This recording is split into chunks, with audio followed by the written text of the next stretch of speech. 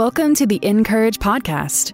Each weekday, we meet you right where you are as one of our 30 writers shares what's going on in her everyday life and how God's right in the middle of it all. They bring their unique experiences, joys and struggles equally, so that you can feel less alone and be empowered by the hope Jesus gives. Listen in as our narrator, Grace P. Cho, reads today's article. Today's article is written by Michele Cushatt and is titled, The Cost of True Thanksgiving. It was 2 days before Thanksgiving when my life fell apart. The day started like any other, with a mad dash of getting kids ready for school and adults ready for work. In the middle of the chaos, just as I was about to head to the grocery store to buy everything we needed for Thanksgiving dinner, the phone rang. Within seconds, the doctor on the other end of the line told me the news I never thought I'd hear. Michele, you have cancer. Thanksgiving has long been my favorite holiday, ever since I was a young girl helping my mother roast turkeys and bake homemade pies for our family and friends. I love the preparation, the gathering of loved ones, and the absence of commercialism. Did I mention the pies? While Christmas seems to be the pinnacle of most people's calendar year, Thanksgiving has always been the highlight of mine. Until cancer decided to show up and put a serious damper on things. As it turns out, pie can't cure everything. It's been 12 years since that Thanksgiving. By some small miracle, it is still my favorite holiday, even though cancer came back a second and third time in subsequent years, again during the Thanksgiving holiday. Maybe that's precisely why it is still my favorite holiday. As a result of my suffering, I've learned a few things about the practice of Thanksgiving, including both what it is and what it isn't. When it comes to an attitude of thankfulness, the Bible verse often quoted around the holiday is 1 Thessalonians 5:16-18 NIV.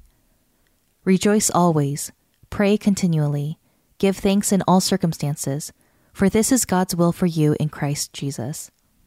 Thanksgiving is certainly a good way to approach life, regardless of circumstances. However, too often this passage is misunderstood and misapplied. We think we must give thanks for all circumstances. How exactly are we supposed to give thanks for the death of a loved one or a terminal diagnosis? How do we rejoice in an abuse of power or the trafficking of children? To be thankful for these circumstances feels not only impossible, but callous and inhumane. I have good news for you. We're not commanded to give thanks for all circumstances, but in all circumstances. And there's a huge difference between the two. So what can we be thankful for in the middle of circumstances that are breaking our hearts? Here are a few reasons I discovered for Thanksgiving, even while spending the holiday in a hospital ICU bed. 1. No circumstance, no matter how horrific, will ever separate me from God's love for me. Romans 8:35-39. 2. Even though I may feel alone, God will never leave me nor forsake me. Deuteronomy 31:6, Hebrews 13:5b, and Matthew 28:20. 3. God sees my suffering and he carries it with me. Genesis 16:13, Matthew 11:28-30, and Mark 6:34. 4. Even as he weeps with me, he will ensure my suffering is not wasted. Romans 8:28. 5. And one day, he will make sure I never weep again, only joy. Revelation 21:4. Thanksgiving in seasons of abundance comes cheap. It's still important, still a worthy expression of gratitude for what we've been given. But Thanksgiving when we have little to celebrate comes at a cost, but the payout is trust and peace. The Lord will surely comfort Zion and will look with compassion on all her ruins. He will make her deserts like Eden, her wastelands like the garden of the Lord. Joy and gladness will be found in her, thanksgiving and the sound of singing. Isaiah 51:3 NIV. The ruins are real and mustn't be ignored.